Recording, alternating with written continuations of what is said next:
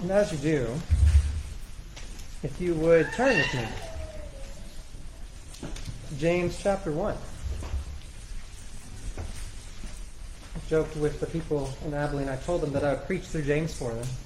And I didn't even finish chapter 1 for them. So we're going to be jumping right into the middle of chapter 1. James 1, verse 12. But I will be reading starting in verse 1 for context. But actually, I apologize. Would you all stand with me as we hear from the Word of God as it is read to us? This is the infallible, inerrant, inspired, holy Word of God, written for you and for me today. Let us attend to its reading. James chapter 1, starting in verse 1. James, a servant of God and of the Lord Jesus Christ, to the 12 tribes in the dispersion, greetings. Count it all joy, my brothers, when you meet trials of various kinds. For you know that the testing of your faith produces steadfastness. And let steadfastness have its full effect, that you may be perfect and complete, lacking in nothing. If any of you lacks wisdom, let him ask God, who gives generously to all without reproach, and it will be given to him. But let him ask in faith, with no doubting. For the one who doubts is like a wave upon the sea, and it is driven and tossed by the wind. For the person must not suppose that he will receive anything from the Lord. He is a double-minded man, unstable in all his ways. Let the lowly brother boast in his exaltation, and the rich in his humiliation, because like a flower of the grass he will pass away. For the sun rises with its scorching heat, and withers the grass. Its flower fails, and its beauty perishes. So also will the rich man fade away in the midst of his pursuit. Blessed is the man who remains steadfast under trial, for when he has stood the test, he will receive the crown of life, which God has promised to those who love him. This is the word of the living and triune God. Thanks be to him for his word. You may be seated.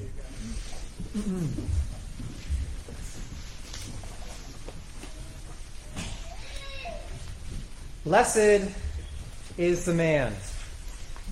Such language takes us back to the Beatitudes of the Sermon on the Mountain. There Christ said, "Blessed are the poor in spirit. Blessed are the meek. Blessed are those who mourn." And here we see James offering a beatitude of his own.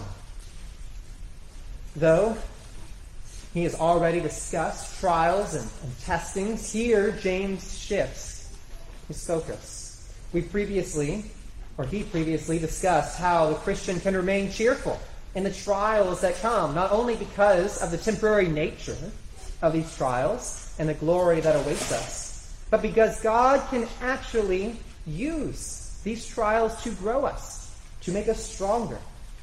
If you are an athlete at all, you probably understand this quite well, knowing that there is some amount of suffering in any case if you are going to exercise the muscles. Without pain for a short time, the growth does not come.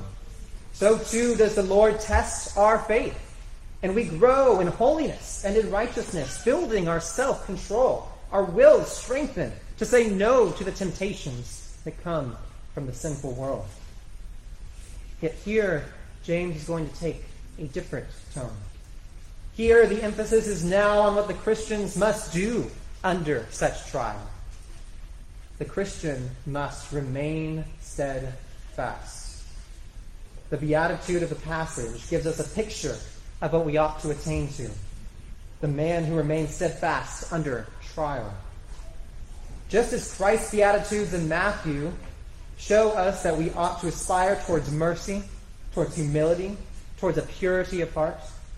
And the beatitude found in David's Psalm 1 shows us that we ought to aspire towards reading and delighting in the law of the Lord. So too, now James in his beatitude gives us a picture of another blessed man, of the one who meets the trials that the Lord has foreordained him for and perseveres through them. In this solitary verse in James 1, verse 12, James teaches us three things about what we must do when the trials come toward us. Number one, he teaches us that we indeed must remain steadfast. Even though the trials may tempt us or break us, or tempt us to break from the faith, or walk away from the church. Number two, he then gives us a reason for this. He speaks of a reward. He speaks of a crown of life. And thirdly, that we can be sure of such reward from God.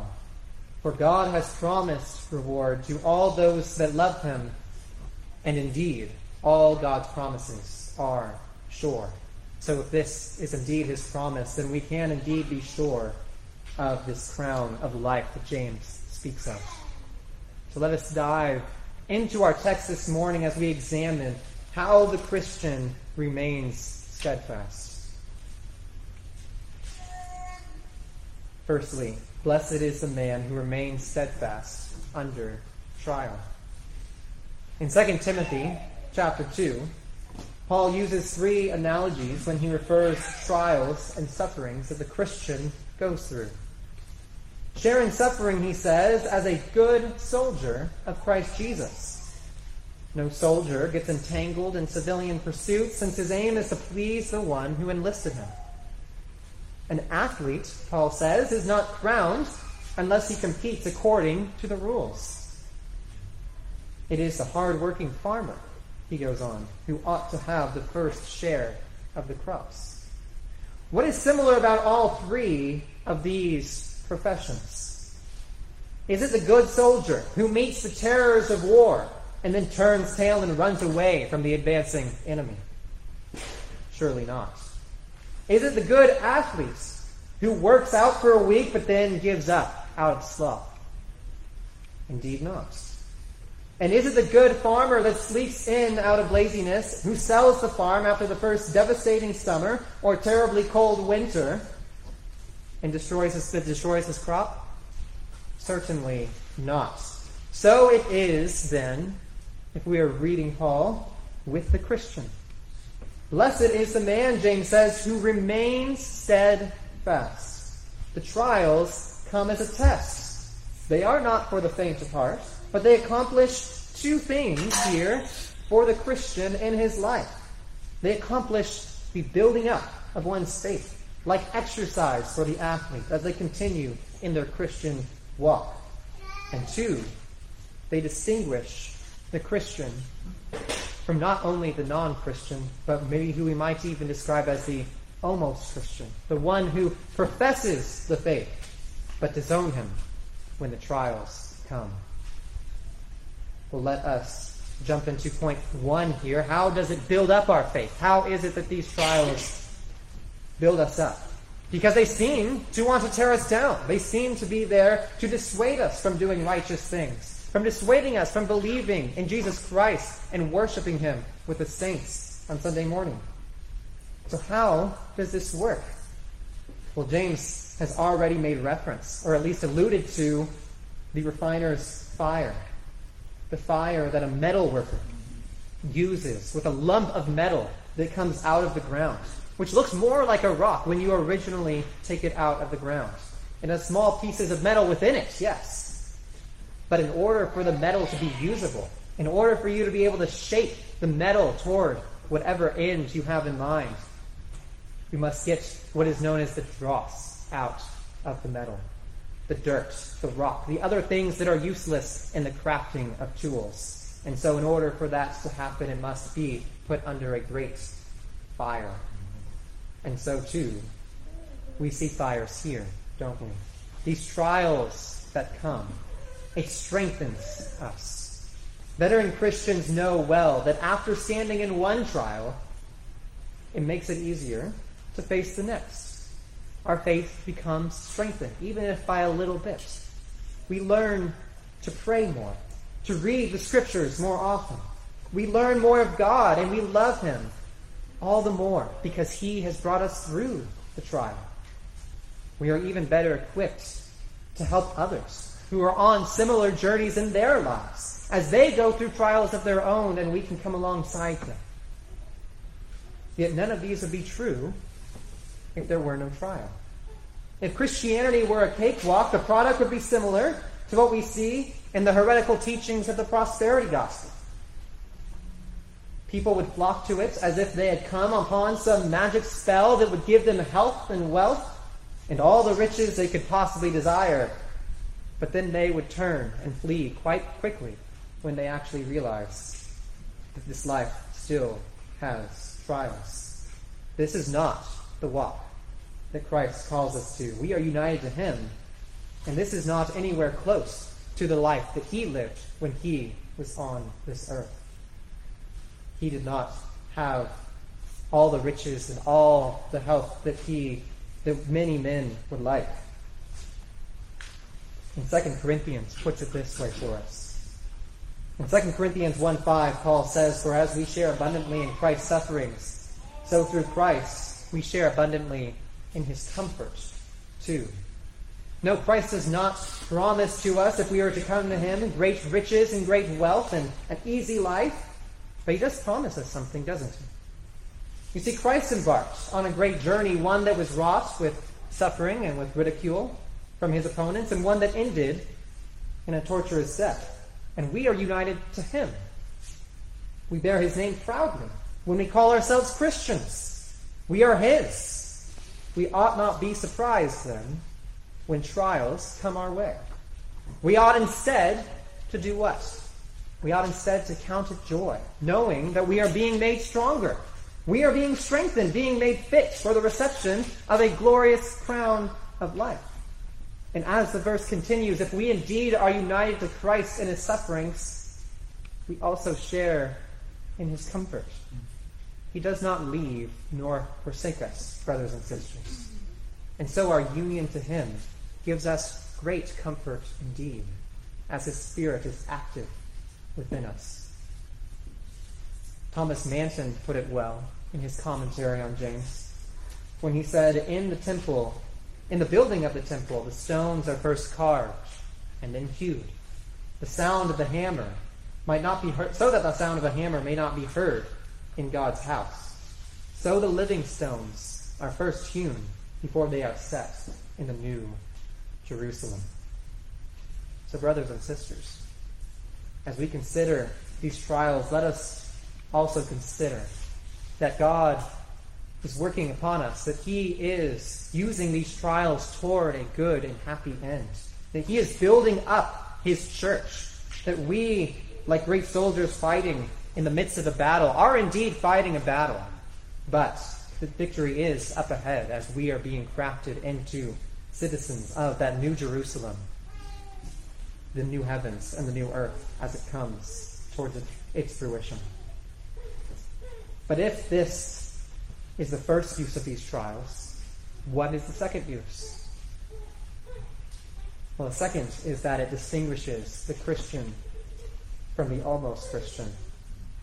Not all men in the church are Christian. This has always been true, and it will remain true. It is a scary fact of the matter at times that the Lord uses trials not only as a refiner's fire to sanctify us as individuals and remove the sinful dross in the individual's life, but it pleases him to use such fire to remove dross from his church. We have seen this throughout church history. Though we look back to great men of the first few centuries of the church, some of the greatest apostasies in church history took place as Roman soldiers came begging down doors to haul off people to the arena. Many people chose instead to give over the books, to give over the scriptures, and to deny the faith, then be hauled off and be taken to the arena. The Reformation was not without a great fire as well, was it not? The Reformation swept like a great fire throughout Europe, and many entire churches refused to leave the arms of the Roman pontiff. Yet what do we see with such a fire that swept through Europe? The Reformation was also a time when God raised up some of the great giants of the faith. Many of them took notes from their forebears of the pagan empire of old Rome and faced this new Rome with equal fervor as they played the man and were tied to stakes and burned for their commitment to the Scriptures. brothers and sisters, are we prepared, if it pleased God, for such fires to come to the church today? Would you count yourself lucky to be amongst the faithful if persecution came our way?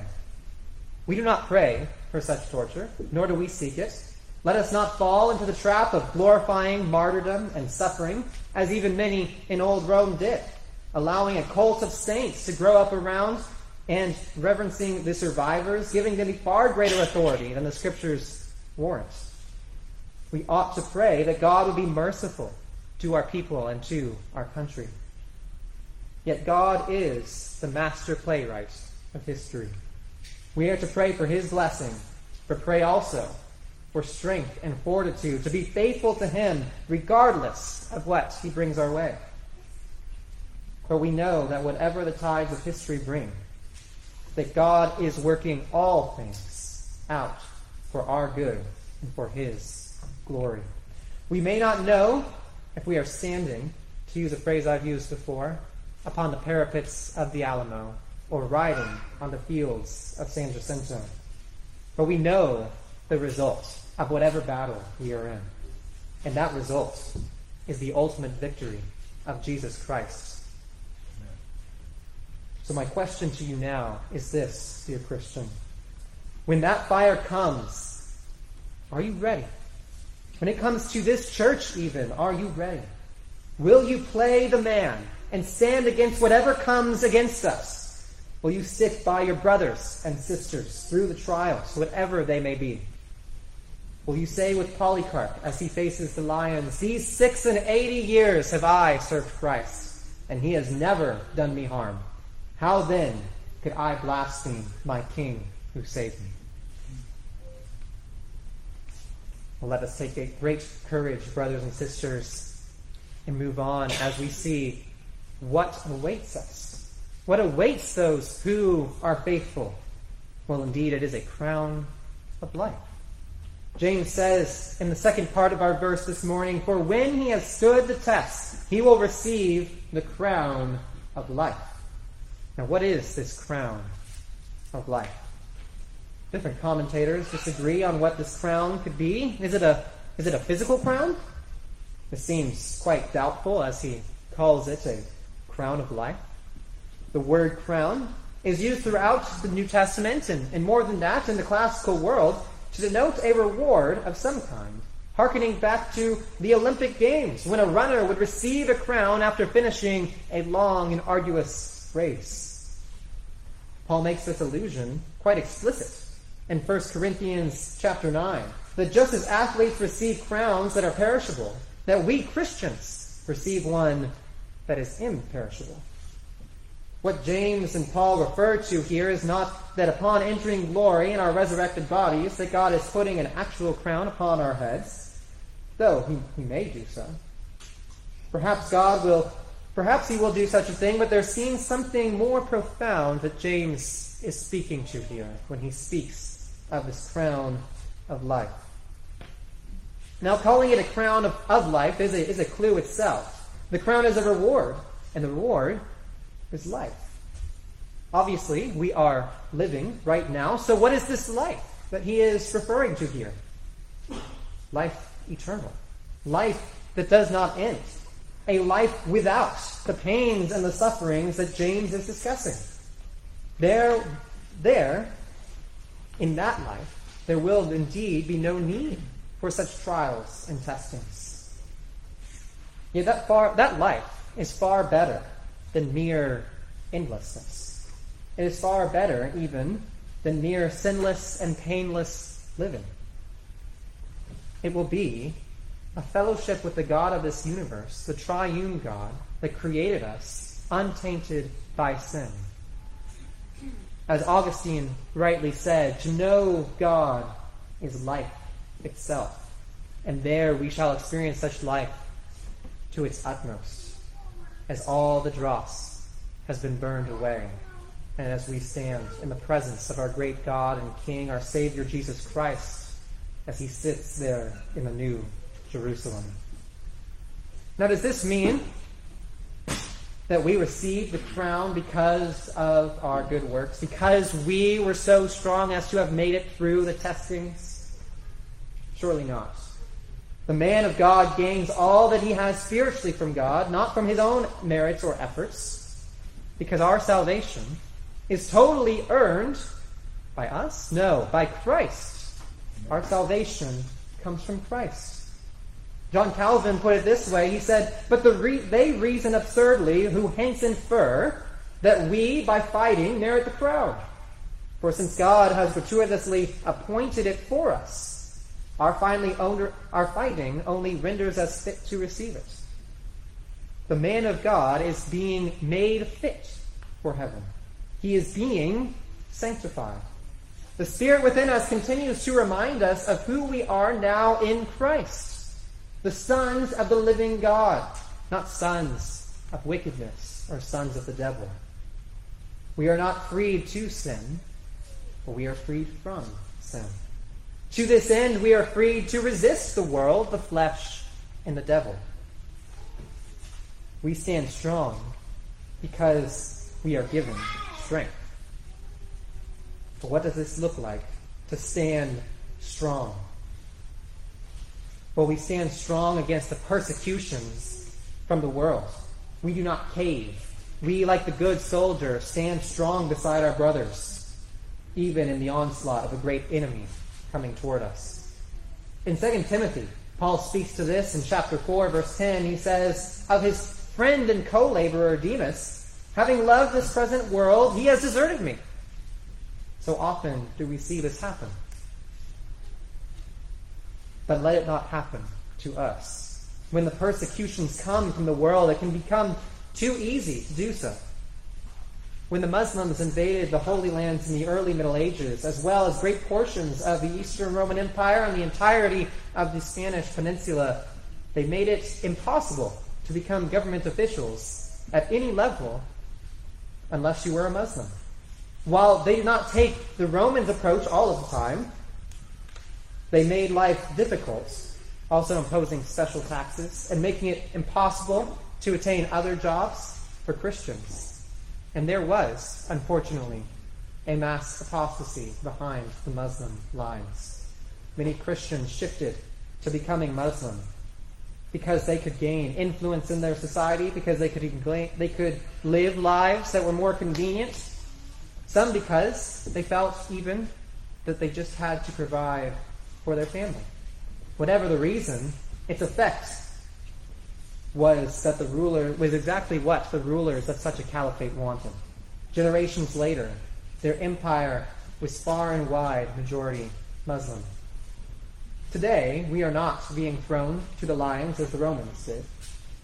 But many would still like to squeeze Christians in more subtle ways, making it hard to keep jobs, to teach Christian beliefs in schools and in universities, or to hold to certain countercultural beliefs in the workplace, though they be, of course, biblical beliefs. And so, brothers and sisters, whatever persecutions may come our way, however our culture continues to try to squeeze Christianity out of our society, I beg you to stay strong. Be strong and hold fast, not only for our sake, but for the sake of future generations, and for the sake of our Lord Jesus Christ, who commands nothing less of us. But we are not only given strength against the world, we are given strength against trials and tribulations. We trust in God even when we suffer loss and hardship. Apart from the world's persecution, there are trials we go through in this life. For the non-Christian, such trials seems pointless, a mere happenstance. They must go through sickness, through loss of loved ones, through natural disasters, and they believe that there is no creator behind it all. It is merely a force of chaos. But for the Christian, even this is a chance for our Lord to strengthen us. We learn to trust Him when our bodies and minds prove frail and are forced to be on our knees more often in prayer. But then when he provides the healing, we learn that we ought to have been so often in prayer in the first place. For we need his strength and comfort in good times and in bad. When we lose a loved one, we weep for the loss. We pray for comfort, and the Lord indeed gives. And when someone else goes through something similar, we learn to weep with those who weep, as the Scriptures say. And the Lord uses us to provide comfort to each other. Such loss, though tragic, brings the church close together as we support and comfort one another. And when a natural disaster comes, though we may be distraught at the loss of property, we also learn to be humble, knowing that we are not building towers of Babel for ourselves, but that the Lord is always and sovereignly in control. And that this Lord is the one who is building his church, using us as his humble instruments. And so we learn to rejoice. We learn that we can rejoice when we are counted worthy to suffer for Christ. And thus the Christian shows great joy in the midst of suffering.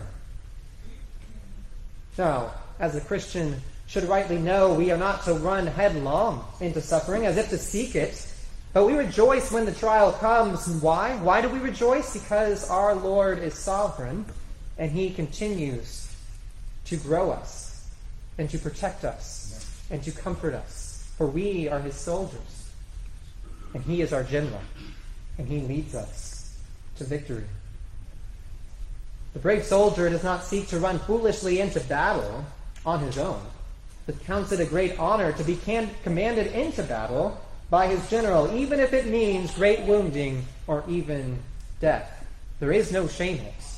So too with the Christian. And as we push on, despite the suffering, what keeps us going? How can we be so sure that this crown of life, this eternal life, this life with the everlasting God who created us, how can we be sure that we will receive such at the end? Well, James tells us. He says, these crowns are that which God has promised to those who love him. And brothers and sisters, God's promises are sure. God's promises are yes and amen. There is nothing that God promises that does not come to pass. Adam learned this the hard way, didn't he? In Genesis, God commanded Adam not to eat of the tree of the knowledge of good and evil, saying that in that day he would surely die. Now, he did not die physically until later, but he died spiritually that day. And all of his posterity inherited such spiritual death. He became dead in his trespasses and sin, unable to save himself. But of course, God promised something else, didn't he? God promised to him then there was a promise of not only a curse, but a blessing that was to come. That though the ground would be cursed on his account, that there would be one who would come, who would crush the head of the serpent. He even continued to promise of this head crusher, to the children of Israel.